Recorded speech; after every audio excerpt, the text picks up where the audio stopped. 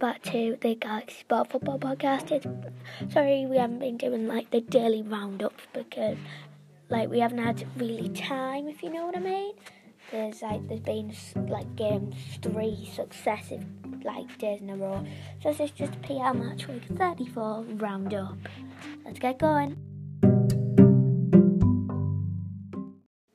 Okay then, we're just going to go through the results before we start. Tuesday, Crystal Palace 2, Chelsea 3, Watford 2, Norwich 1, Arsenal 1, Leicester 1 with some VAR controversy there. Wednesday, Manchester City 5, Newcastle 0, Sheffield 1, Wolves 0, West Ham 0, Burnley 1, Brighton 1, Liverpool 3. Thursday, Bournemouth 0, Tottenham 0, Everton 1, Southampton 1, Villa 0, Man U 3. Okay then, let's actually start at Bournemouth Tottenham because bearing in mind, first point since Project Restart began, and I'm not going to lie, Bournemouth have been a bit rubbish, so yeah. Then again, Tottenham have been pretty good. That one finished 0-0 at the Vitality, just actually last night at the time of recording this. And my notes don't want to load up for that one. So I'll try Villa Man United, see if they want to load up. Yeah, these do. So we'll go there first.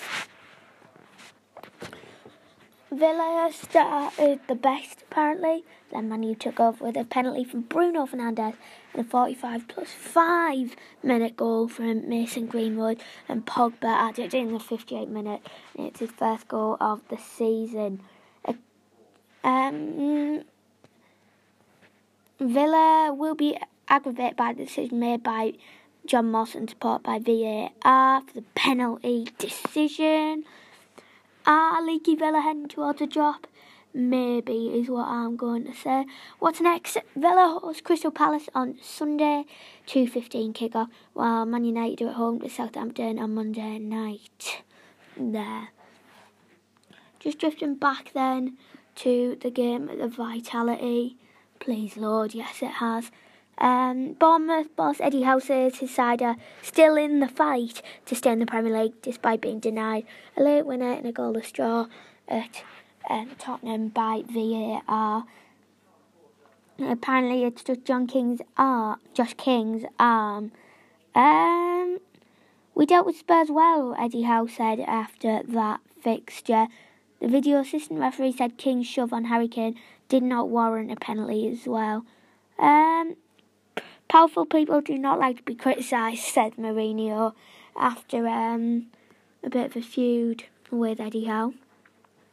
Let's just round off the Thursday night football and do Everton Southampton while we're on. Richarlison 44 minutes, but before that Ings actually scored for Southampton. Not much to encourage Everton. The Saints, who had 17 shots, should have put the game to bed before Everton's comeback. I would agree actually with that. Yeah, man of the match from Danny Ings. Match stats at Everton are unbeaten in 10 Premier League games at Goodison. 5 wins, 5 draws. Their longest run since 2016, which for Everton is actually pretty good. So let's move on and we'll actually go to Brighton and Liverpool now. We've finished Brighton 1, Liverpool 3. Salah scored after 6 minutes for Liverpool, and Henderson after 8. 2 quick 5 goals. Trossard then got one back for Brighton just before half time, but Salah got his second of the match. He scored 3 goals in 4 Premier League Liverpool appearances since the Premier League restart back in June. Liverpool continued their relentless pursuit of a Premier League points record with victory over Brighton at the Amex. The newly crowned champions, looked cost to secure 3 more points with ease when they went 2 up inside 8 minutes at Brighton, with sights set on Premier League safety, made a nightmare start. Meanwhile, Watford and Norwich finished Watford 2, Norwich 1 there. Craig Dawson of 10 minutes, Welbeck 55, but actually Norwich scored after just 4 minutes for Norwich, but the highlight's got to be Danny Welbeck's superb overhead kick. And that is the sound the crowd would make when they hear that goal. Let's go to Arsenal-Leicester, because VAR controversy there. I like it when VAR happens.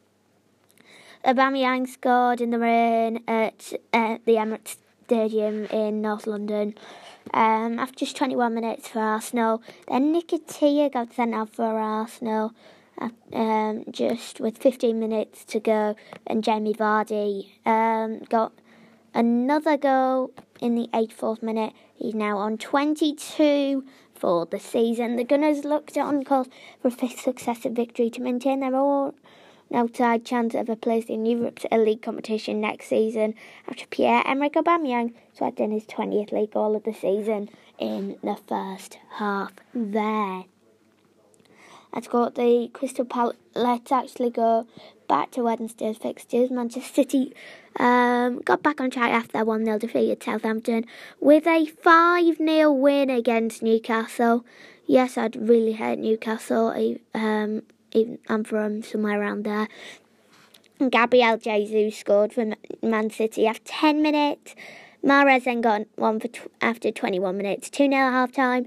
Fernandes then put one in his own net. Silva then just scored 7 minutes later, and Raheem Sterling 1 minute into second half stoppage time.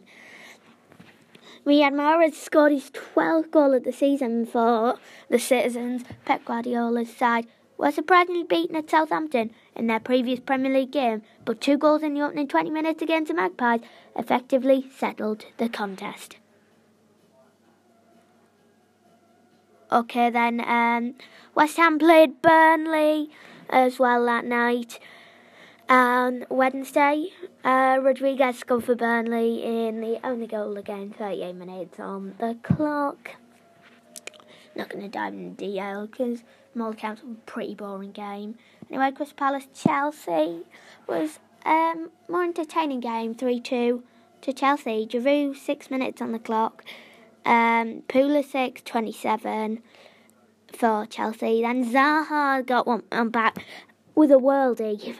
Simple as that. Abraham then scored for Chelsea in the 71st minute. Then just less than 60 seconds later, Benteke got one back for Palace, who mystery has been surrounding about he could be moving from Palace. And we'll just do the last game now. It was Sheffield United Wolves, and it finished 1-0 to Sheffield United. John Egan also scored in Sheffield United 1-1 draw against Burnley on Sunday. He got a 93rd minute winner for Sheffield United at Bramall Lane to high-flying Wolves as the visitors. The away side had earlier hit the woodwork on Ruben Neves' free kick from just outside the penalty area, bounced off the top crossbar. Yeah, I mean, it's funny when that happens, but I'd imagine the annoyance of being the striker when that happens. Anyway, thanks for listening. We'll be back with another review soon. Until then, stay safe, and we'll be back as soon as we can. And before we go, Sheffield United forward McBurney has been fined £28,500 for drink driving.